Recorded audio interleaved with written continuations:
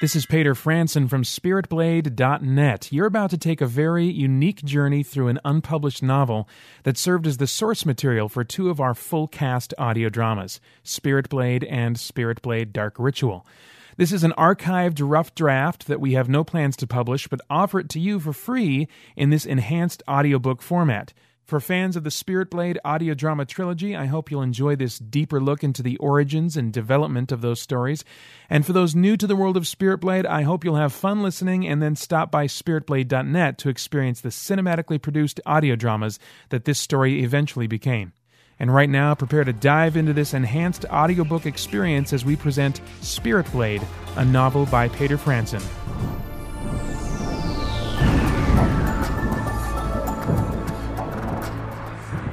Part 1. Never. Not in a million lifetimes. 2 years ago, if someone had asked Merrick, "Want to go skydiving? How about cliff jumping? It's actually much safer than it looks," he wouldn't have cared. He could have been given 1,000 reasons why no harm would come to him, and still have maintained that those feats were for stuntmen and people struck with terminal illness. He wouldn't be caught dead doing anything like that. Then again, never say never. The glass shards tore into his flesh in retaliation for the way he had violated their sense of order. The cuts were only superficial, but delivered just enough pain to let him know he was still alive. And though he plummeted to certain death, the only question tugging at his curiosity then was, how will I not be killed by a 60-story drop onto the asphalt below? As the wind flew up at him, he silently mused to himself, caught by a stretch of server lines? No. By the time I fall near them, I will have built up too much momentum. No kind of scaffolding visible. The pavement rushed ever closer. He never thought he'd be here again. He was completely baffled. Guess I'll just have to wait and be surprised. It can be safely said that Merrick Vendarius was a product of his environment. He was like so many others in the world, hard-working at his craft, an upstanding member of the World Church of Unity, and completely blind to the most basic truths around him. However, it should have surprised no one that the world had settled into its present state. As early as the beginning of the 21st century, Christianity had been viewed as the only unacceptable religious system. By 2040, even Satanism took a back seat to the controversy brought on by Christianity proclaiming truth. Merrick now lived in the middle of the 22nd century, a world where the quest for truth had ended. By the first half of the century, the beliefs the world was told to tolerate began to dominate, and the World Church of Unity had officially declared truth to be relative. The WCU boasted a worldwide membership larger than any organized religion in history. Founded in California in 2019, the church grew like wildfire with its popular teaching that all religions are true if someone lives to believe in them. All beliefs are valid and ultimately lead to the same higher power. This sentiment became so popular that any that openly disagreed with the relativity of truth were deemed closed-minded. They were refused all but blue-collar work and denied quality housing. Even hotel and restaurant services were withheld from them. They became the outcasts, the Morlocks of society. 25 years after the church was founded, Brandon Marshall, a candidate heavily funded by the World Church of Unity, rose from the ranks of district attorney in Washington, D.C. to eventual election as President of the United States. During his first term, he was recognized publicly as an upstanding member of the WCU. Because of the widespread success of the church, he was re-elected to a second term in 2047 by an overwhelming majority vote. The WCU knew that it was time to make their move. Using the easily manipulated President Marshall as their tool, in 2048 they passed legislation that declared all biblical texts to be impeding our nation's progress to religious freedom and unity.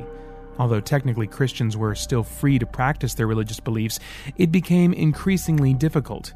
After a massive campaign to buy Bibles from citizens at record high prices, only 1 in every 2 million people had a Bible or any form of biblical text. Selling them was prohibited. Those with useful biblical knowledge soon became scarce. And a century later, among Merrick's contemporaries, the knowledge contained within the Torah, the books of the ancient Judaic prophets, and the writings of the apostles had been reduced to whispered myth. It was because of this that Merrick had no idea what the vision meant, or what effect it would have on his life. As he fell, Casually awaiting his fate, Merrick allowed his mind to drift again and relive the night of the party, the night of the vision. It was almost a year ago again. He had been invited by the president of the Atlantis Corporation to the annual charity ball. These sorts of parties were never Merrick's style. But as a professional commercial singer, these unpleasantries sometimes couldn't be avoided, and he had to admit that Mr. Claudius Falkor knew how to spend his corporation's money. The corporate building for recreation and activities was constructed entirely of xenomite. The alien alloy created by the monopolizing Silicate Foundation might have been given a very nondescript title, but its quality could be detailed for hours on end by the finest poet, and he would never do it justice. Not only was it the strongest substance known to man, it was also quite possibly the most beautiful. It shifted pattern and color with the light in the room, like a living mosaic. One never looked and saw the same design twice. Additionally, it had a unique effect on nearby sounds, adding distant ethereal chord tones to normal sounds and speaking voices, turning any room into a veritable symphony orchestra incapable of imperfection. On that particular night, it only served to enhance the live musicians Mr. Falkor had hired, and even made the incredibly claustrophobic hall bearable to Merrick. Even so, he had made his appearance, and after half an hour was ready to leave. It was at that moment the founder of the feast stopped him cold, accompanied by his adoring, credit-hungry associates. "Merrick, my boy," he growled. "Excellent work on our last ad. I don't know of anyone else who can capture that Necro 30 sound like you can. I've always said that blasted Techronic garbage would go out of style." He squinted, a wrinkled grin that shriveled up his smoke-damaged face. "Necro's coming back, and I see a bright future for you at Atlantis Incorporated." He laughed hoarsely and twisted his chubby index finger into Merrick's shoulder. The balding fat cat grabbed his nearest groupie and cackled smoke from his cigar into his admirer's ear. The action set off a domino effect, obligating the others to join in, snorting and guffawing, regardless of whether they understood the old coot or not. Once the group seemed boisterous enough, Mr. Falkor turned and made an exit into the sea of faces. All right, now he had definitely paid his dues, Merrick thought. He turned to the nearest door and determined to lock his eyes on it until he could touch it. That was the first time he saw him. A stranger wearing a white three-piece suit with frosted ivory hair and astonishingly blue eyes, staring at him. At first, Merrick thought the man must be looking past him at something, but the stranger's gaze followed him as he sifted through the crowd. He approached the door, and the stranger seemed motivated to intercept him, but as a laughing couple passed between them, the mysterious figure vanished. Disappeared, as though he had been only a figment of Merrick's imagination. Upon reaching the door, Merrick turned and scanned the turbulent room one last time for any trace of the man in white. Should have taken a nap before I came, he mused, and headed to the transport bay. Door closed, level 2 security, lights to point 5. Merrick sighed and, with his thumb, flicked his RCF card onto the kitchen counter of his small studio living block. The governor announced today that the new crime program... No news tonight, thanks, computer. Just bring the room temperature up by 10 degrees and turn the lights off in 90 seconds. Oh, please let this day end, he thought. Throwing his suit coat over the back of a chair, he thundered down onto his bed and closed his eyes, waiting for sleep to claim him. After about a minute, the light left the room, and Merrick began to drift into hibernation. Following a few moments of peace, light pierced through his closed eyelids, filtering into his vision a flash of red. Without looking, Merrick moaned to the system. "Computer," I said, "turn the lights off." Still, the light persisted. "Computer, what is the problem? Why are the lights on again?" "The lights are not on, Mr. Vendarius." With a sense of both curiosity and caution, Merrick slowly opened his eyes and peered over his pillow at the source of radiance. Standing in the doorway was the enigmatic man in white, brilliantly glowing, filling the room with his self-generated illumination. Merrick jerked back, banging the back of his skull on the headboard of his bed. "Computer! Intruder alert! Get security in here now!" "Your computer is offline for the time being," the stranger calmly stated. "Don't be afraid, Merrick. I'm not here to harm you. The one who sent me wants you to be free tonight. He wants me to show you something that will start you on the road to that freedom." Merrick's hand slid across the covers, probing. Fear gripped him, but he knew his survival depended on playing along until he could defend himself. "Freedom? I can do whatever I want. Do you have any idea who I work for?" "I know who you will work for," the stranger replied. and his burden is much lighter than the one you carry now. Oh, you left your nerve disruptor on the cabinet. Don't get up." Like a helpful neighbor, the stranger walked over, picked up the weapon, and handed it to his visibly shaken host. Merrick took the gun and looked at it. The stranger had already activated it for him, setting it to its most lethal configuration. It was as if the stranger wanted to be tested, as though he desired for Merrick to fire at him. But somehow, Merrick knew then that he didn't need to fear this person, and so relaxed his hold on the weapon and let it rest next to him on the bed. "Who are you? What do you want from me?" The figure bowed slightly. "I am defined only by the one I serve. He is the master of all things, the giver of all you and joy. But your joy is incomplete until you know what it is to serve him. That is why I am here tonight, to prepare you for service." Merrick, for reasons he himself did not understand, felt suddenly at ease with his intruder.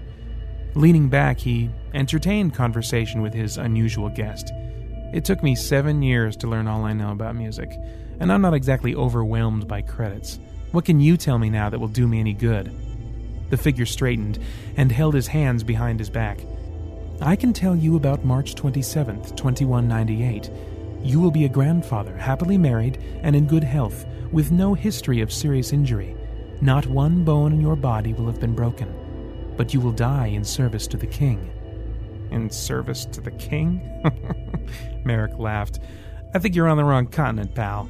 He smiled. "And as for the rest, well, it sounds nice, but that's just not how it works in the real world.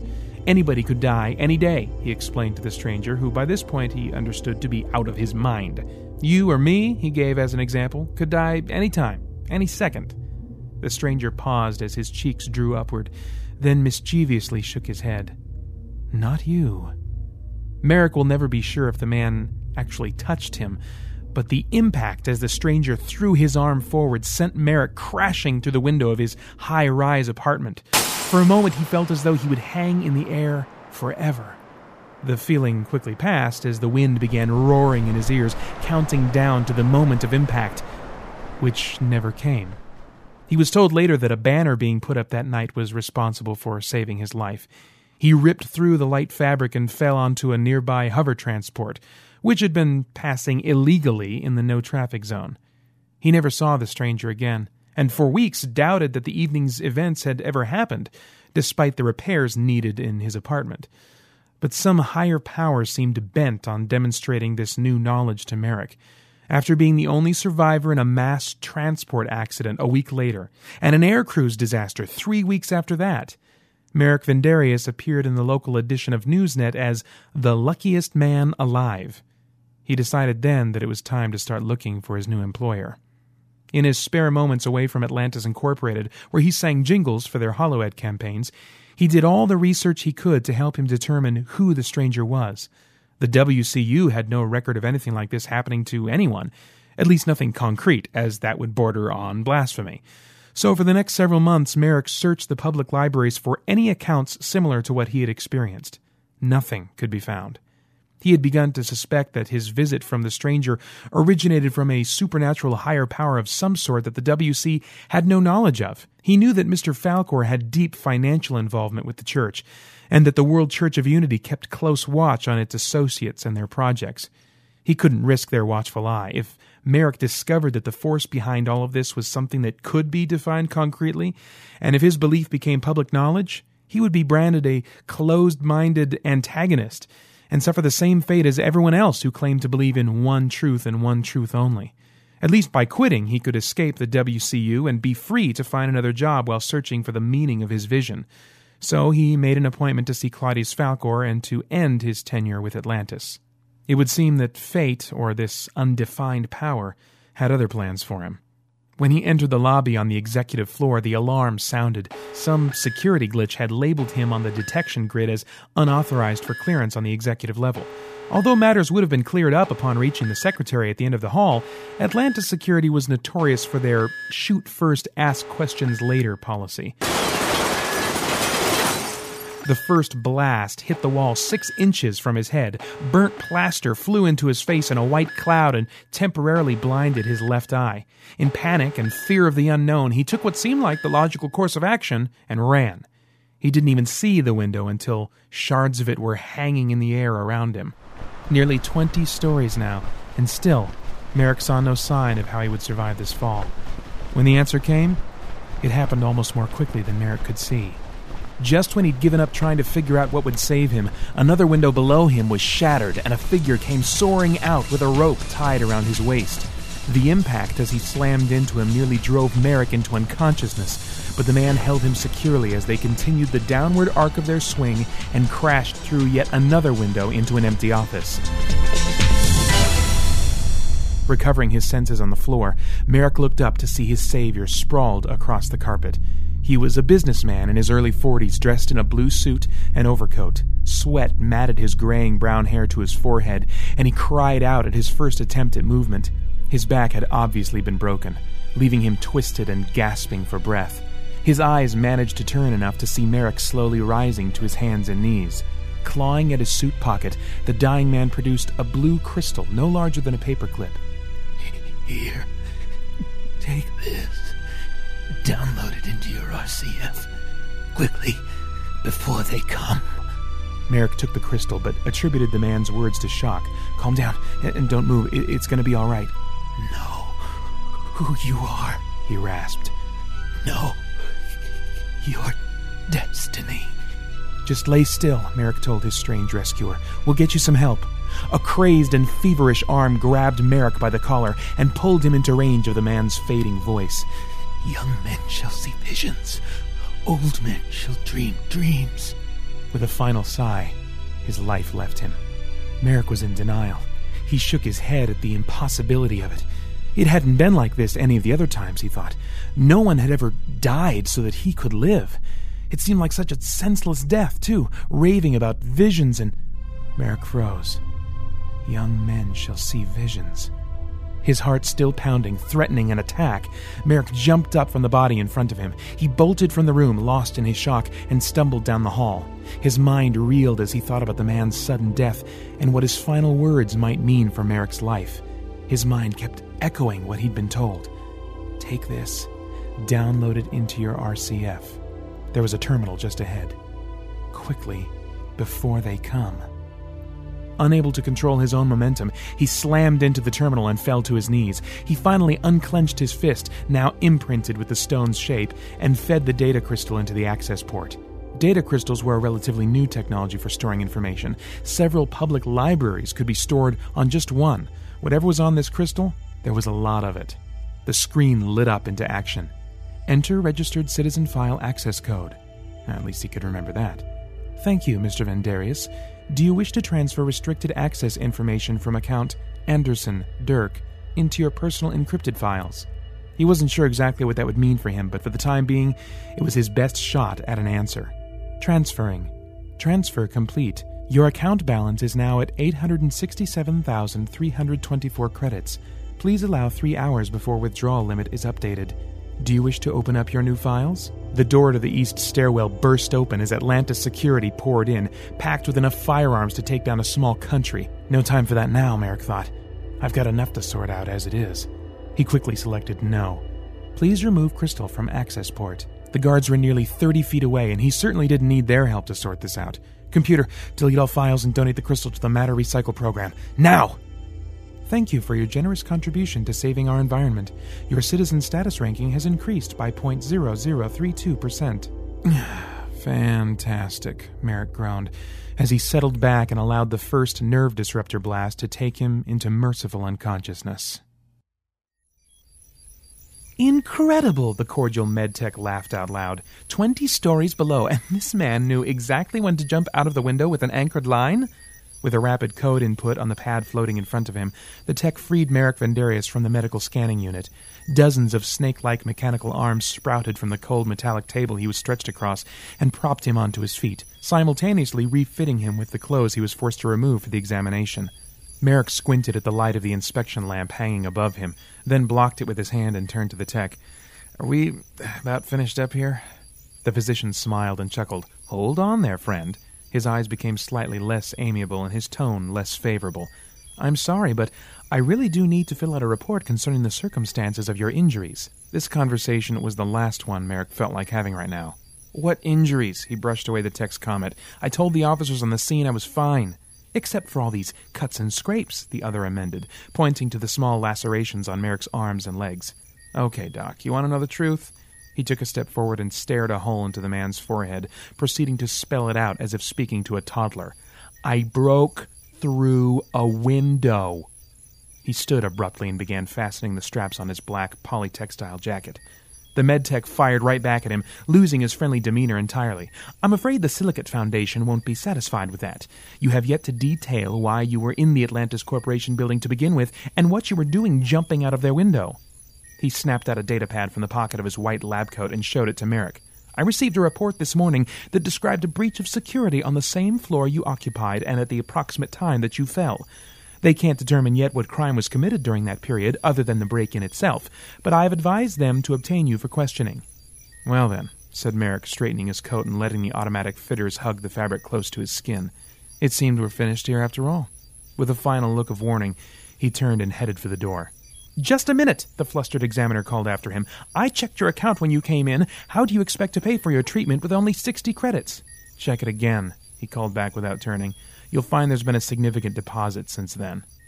Fed up with his treatment, Vandarius shoved the door open in front of him and headed down the bustling hallway, out into the streets of Gateway City. As he walked down the street away from the hospital, Merrick wondered if he had finally found an answer. He had only to reach his apartment, to activate the new file, and the chaos of the last 12 months would be given meaning. At least, that was the idea. There was no way he could begin to guess what might be on that file. His pace quickened as his hunger for closure became suddenly deeper. Merrick stormed into his small living block and set about putting away his coat and getting himself something to drink. In the background, he listened to the feminine voice of his standard block computer unit as she droned on about the daily news and local weather reports. Do I really want to do this? He thought. Who knows where this could lead me? They could be hearing reports about me being thrown in a locked chamber tomorrow if there's anything short of public protocol in that file. Still, Merrick's curiosity was stronger than his fear. Computer, cancel report. What can I do for you, Mr. Vandarius?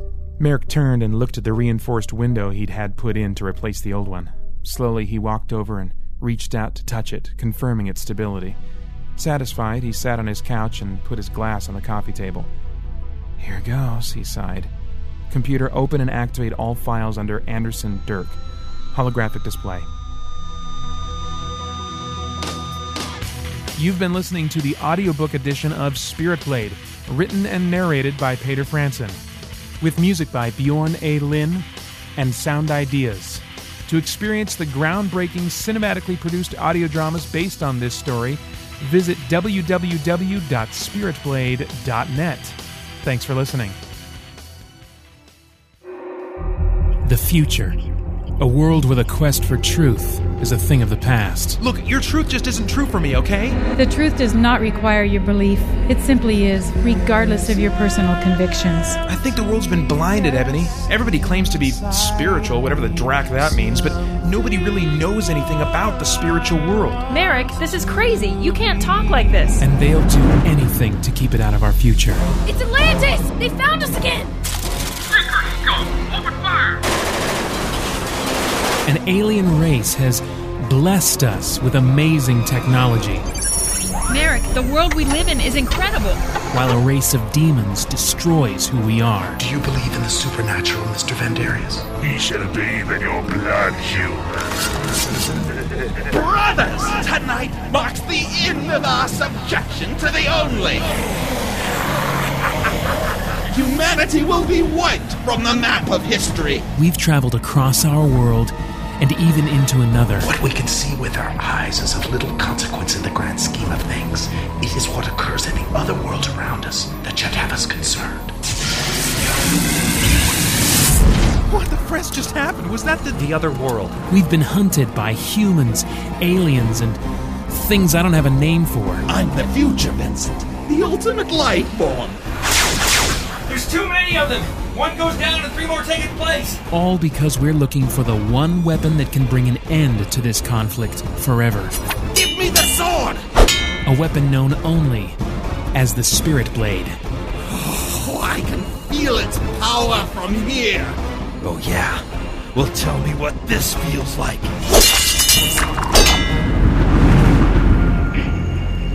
For more information, visit spiritblade.net.